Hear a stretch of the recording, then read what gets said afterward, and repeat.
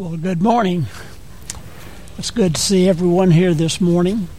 I have a rather soft speaking voice, so I'm going to check.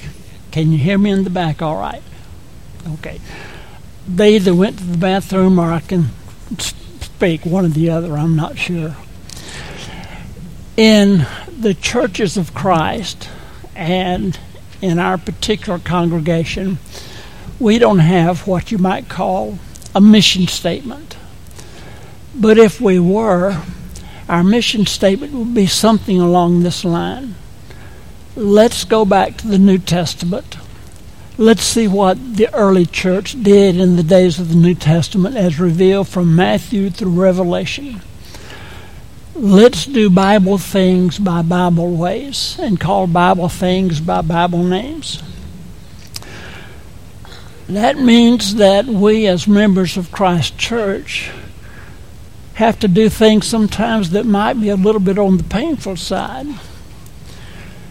It's easy for us to sit back. It's easy for Christians to sit back and look at a wicked world.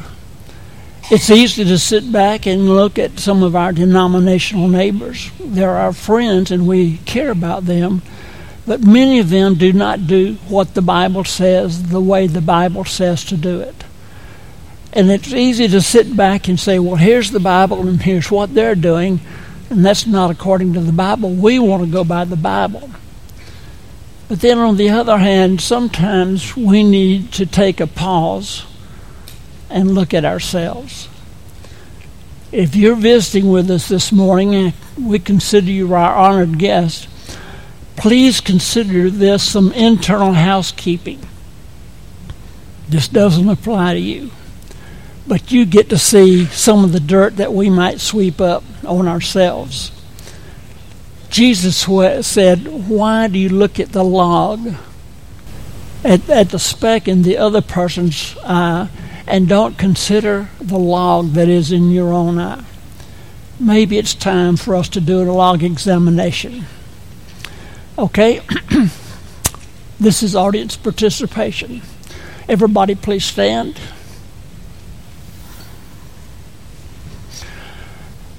And what we're going to do is, everybody on this side is going to move to that side, and that side to that side, the front to the back, and the back to the front. No, be seated. How did you feel about that? I'm used to sitting there and I wasn't about to move over there. I might meet somebody. I might speak to somebody, talk to somebody that I don't know. What we're talking about is change. Change is normal and biblical, but change is oh so hard. In the last 25 years, this congregation has gone down in numbers. We used to be where we would pack this auditorium, and sometimes people were even standing in the back. I speak of this in a very loving and kind way simply because I and my family are invested in this congregation. Patsy, my wife, and her two sisters, Connie and Vernita, have been here since 59. I came up here in 64 and married Patsy. And boy, has there been a lot of change. But I care about this congregation. I've served as a teacher. I've served as a deacon. I've served as an elder. I was even the full-time pulpit morning preacher for about 8 or 9 months. Because I care about this church, and I care about you, and I know that you do too. But we may simply have to face the facts that we may need to do some changing. Everything is in change and decay. Everything is.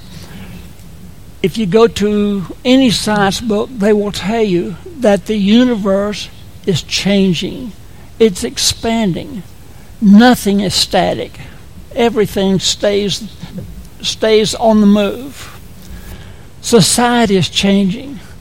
And right now we could probably do 3 or 4 week's worth of lessons on society and how it's changing, unfortunately not for the better. There are physiological changes from birth to death. Every day you look in the mirror and you see something maybe wasn't there last week or last month, and you hope doesn't come back, but it does, simply because of change. We change from babes in Christ, or at least we should be changing from babes in Christ, from those who need milk to those who eat meat. The writer of Hebrews said, by this time you ought to be eating meat. You've been a Christian all this time. Why are you still having milk? Unfortunately, it has been my experience that many members of Christ Church ask the same questions over and over and over. I know this because I used to do it.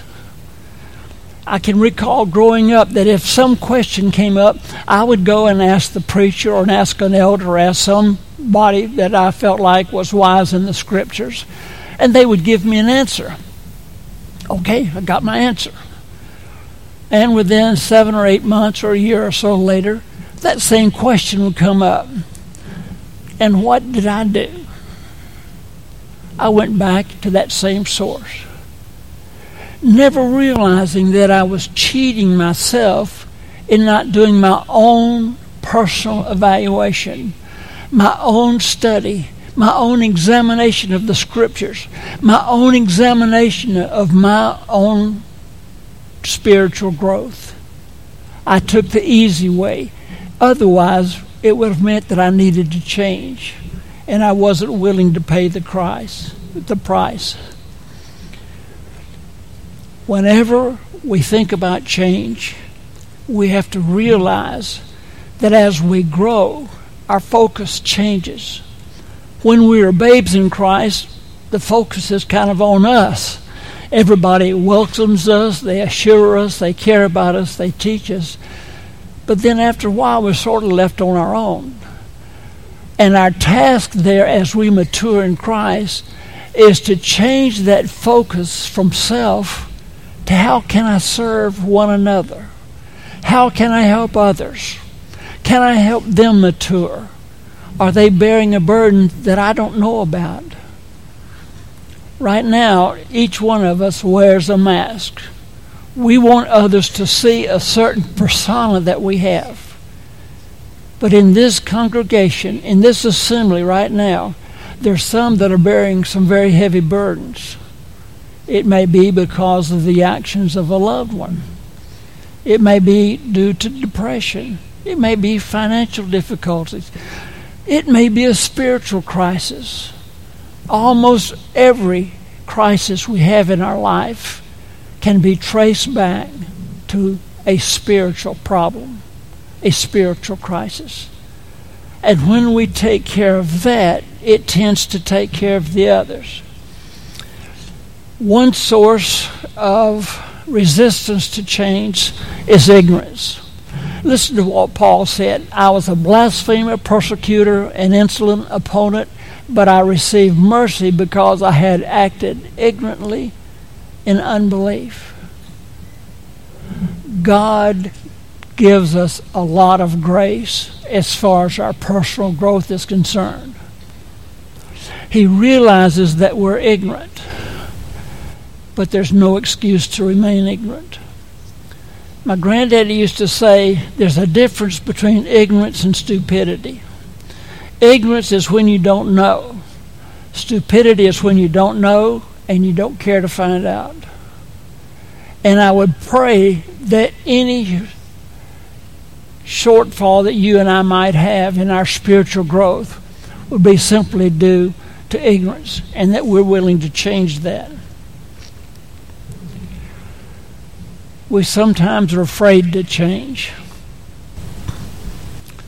I don't know if I could change from sitting right there to sitting over there.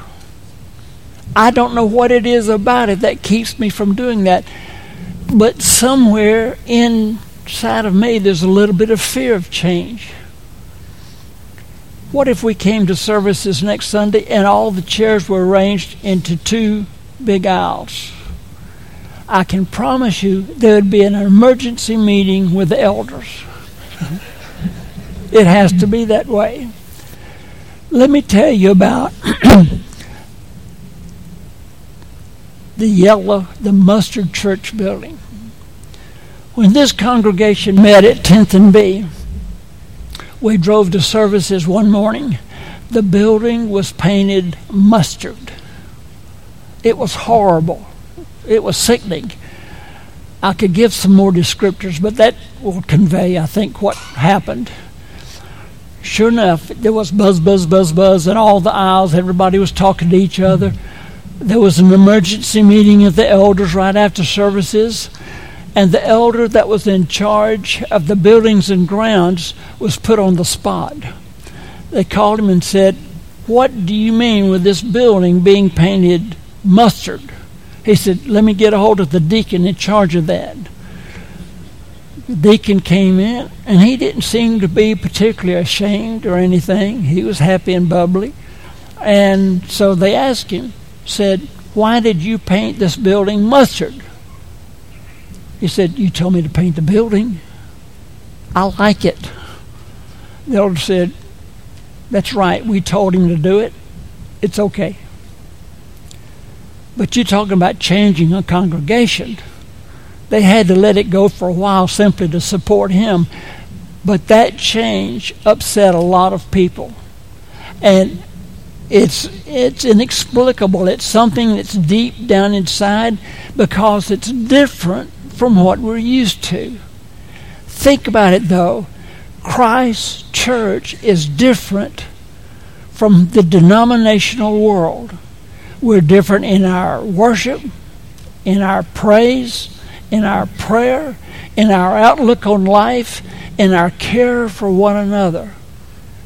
And sometimes it's a little bit daunting to realize that we have that responsibility to grow, not only in the Lord, but to grow to one another as well.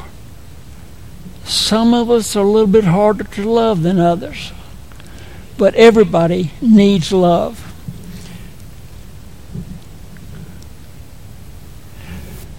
Now, suppose somebody says, "Well, I might make a mistake. I might not be the Christian example that I really want to be and should be and ought to be.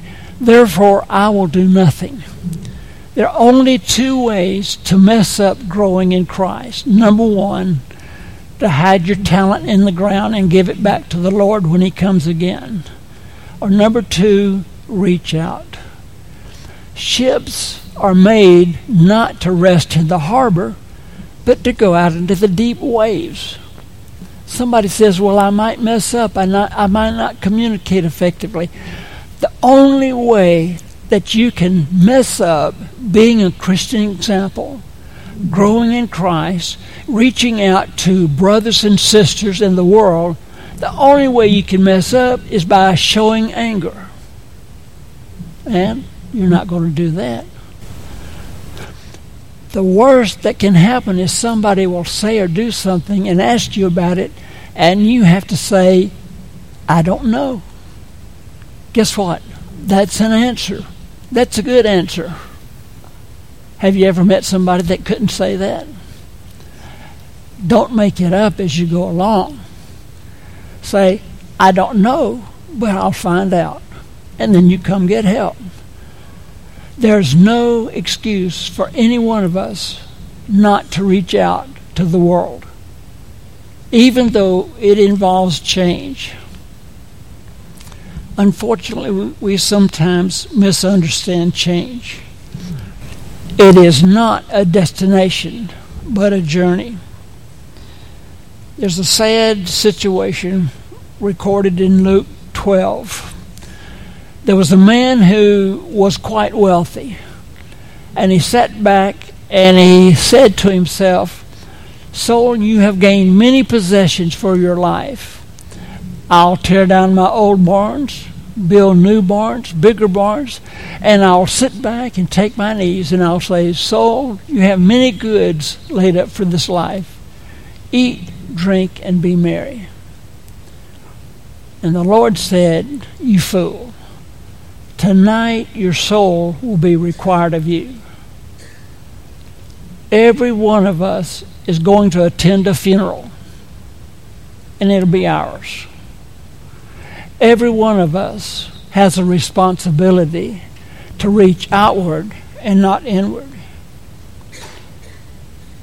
Rich man and Lazarus in Luke 16 is very, very revealing to me. The rich man took it easy. Lazarus suffered immeasurable hurt. The dogs came and licked his sores. And yet it was the poor man, because of his love for the Lord, apparently, was taken to God. So that makes us ask this question. What is our mission in life?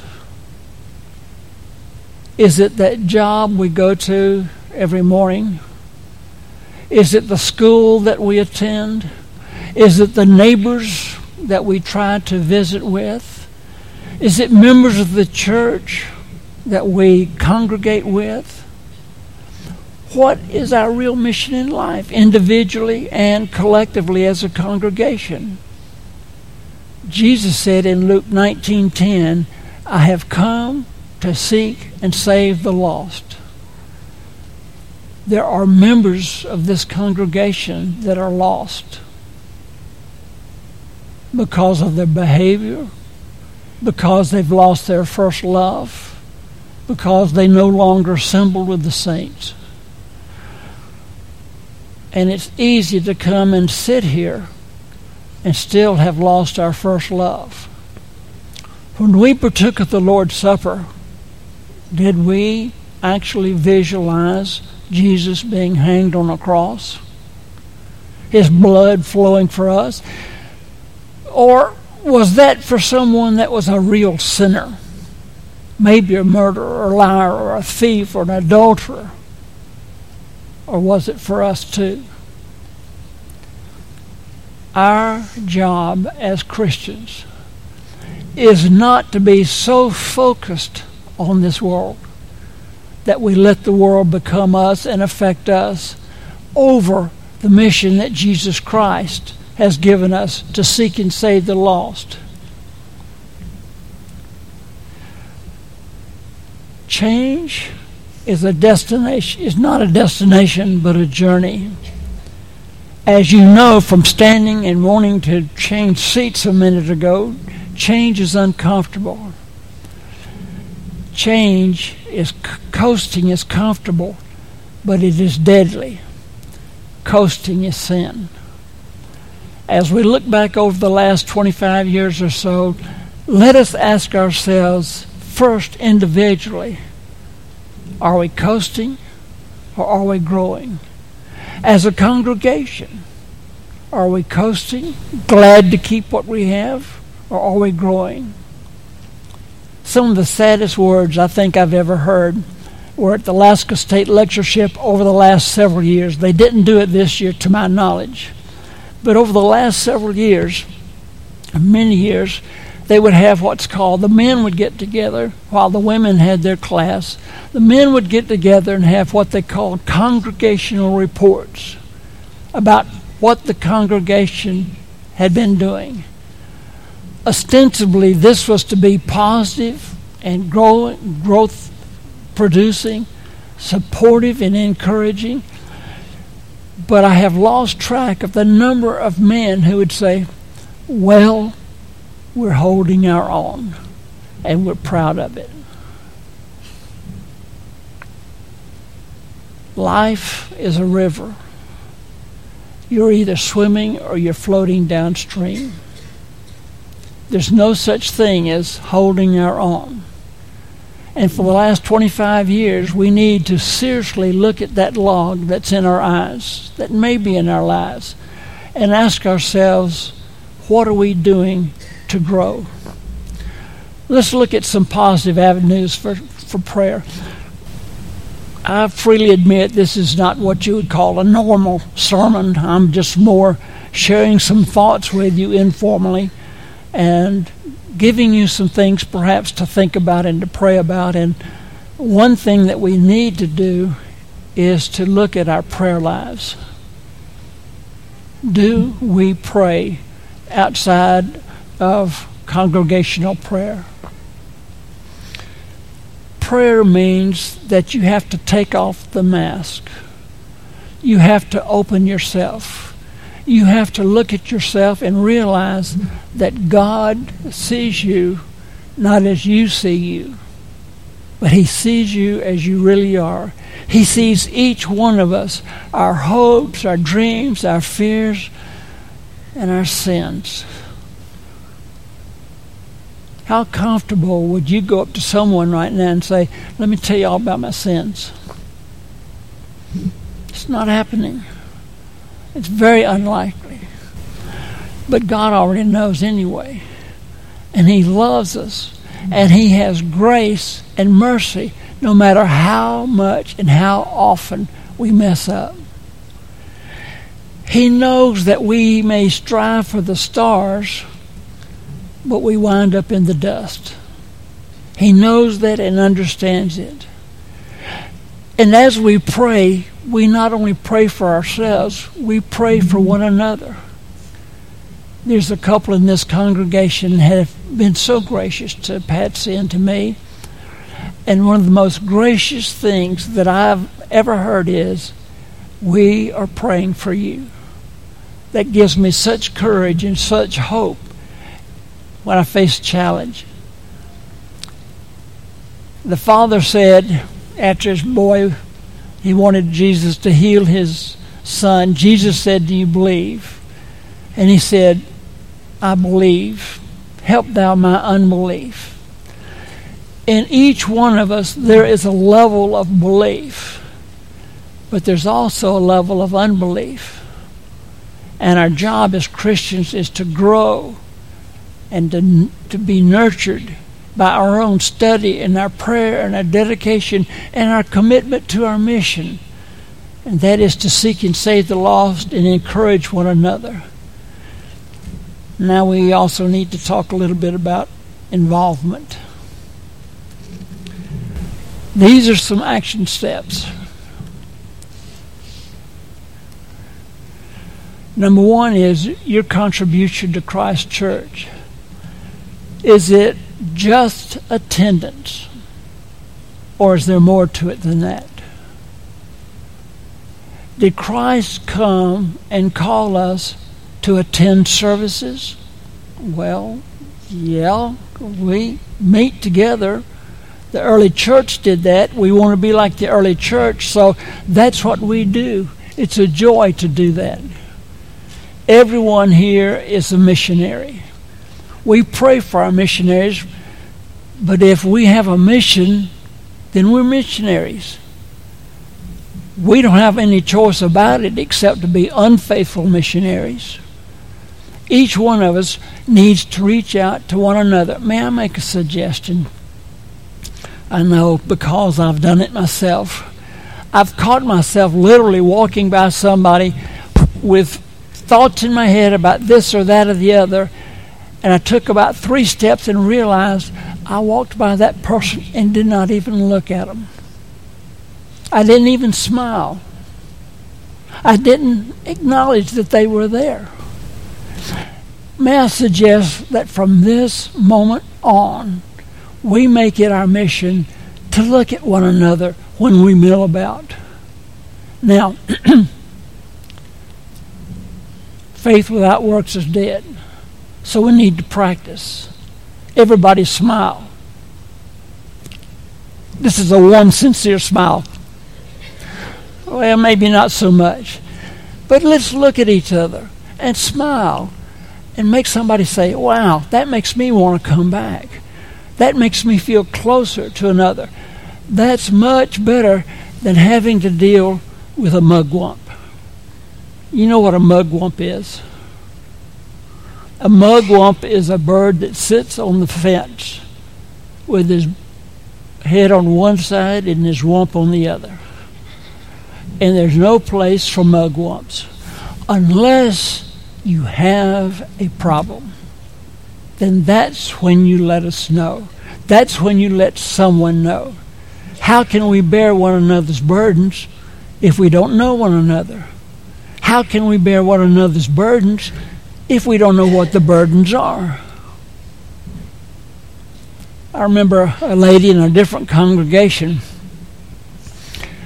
specifically stating that she did not want any announcement about her being in the hospital.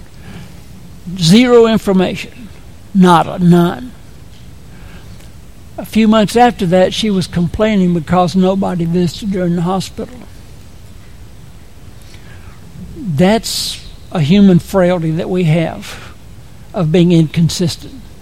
But when we have that mission that we care about somebody, when they're not here, we miss them. If they're sick, we care about them. If they need spiritual help, there's nothing like maybe meeting together for a cup of coffee, or if you insist, a cup of tea. But there's nothing like meeting somebody with that and just visiting and talking. Personal study. I would like to encourage you, challenge you to go back to the Scriptures and see what the Scripture says about studying. Study to show thyself approved unto God, a workman that needs not to be ashamed, rightly dividing the Word of God. Did you know that there are some great tools for personal Bible study? In our bulletin, we heard about WBS, World Bible School. There's another one called WVBS, World Video Bible School. Great opportunities there. And I'd like to share one with you that's my personal favorite. There's a video series called the Jule Miller series. Some of you are familiar with it. And it's a video that goes through the entire Bible from the beginning, from Genesis, all the way through to where the different churches come from. The joyful thing is you don't have to have a video. It is captured here in booklets from the very beginning all the way to the end. There are 5 booklets, 5 sessions, but I wouldn't necessarily suggest that you take all 5, but get Jule Miller booklet number 1. The pictures of the video are here, the narration is here, but most importantly, the Scriptures are here, so that you can go back and see if these things are what the Bible says. There's going to be some out on the table when you leave today. Feel free to get the whole packet if you want to, or just get one. Go through it and see what you think about it. But there are plenty of resources for our own personal study, which is what Christians are expected to do. Now, the question is not whether we're going to change or not. We are definitely changing. We're changing socially. We're changing politically. We're changing biologically. I hate to be the one to tell you this, but we're getting old. My grandkids keep telling me, "Papa, you're getting old." I look in the mirror. I'm getting old. It doesn't look so great. I'm not saying that I'm old, but when I was young, the Dead Sea was known simply as the sea. So that's going back a little ways. I am getting kind of old. But this morning, and we say this very lovingly and very kindly, that as we change, that change needs to be positive. We need to realize that in our commitment, that includes all of our lives.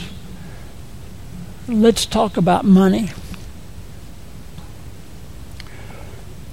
I'm afraid that there are some in this congregation who feel like that they do not have to contribute money. They do not have to contribute. Tell you what, let's do. if you feel that way, let me borrow your car. I put no gas in it. I won't pay for the insurance. I won't pay for the upkeep. I will tell you when it needs to be washed and cleaned. And if it needs anything, I'll bring it to you so you can take care of it. Let's me and you share your car. Let's me and you share this church. But I'll do all the payments. I'll do all the upkeep.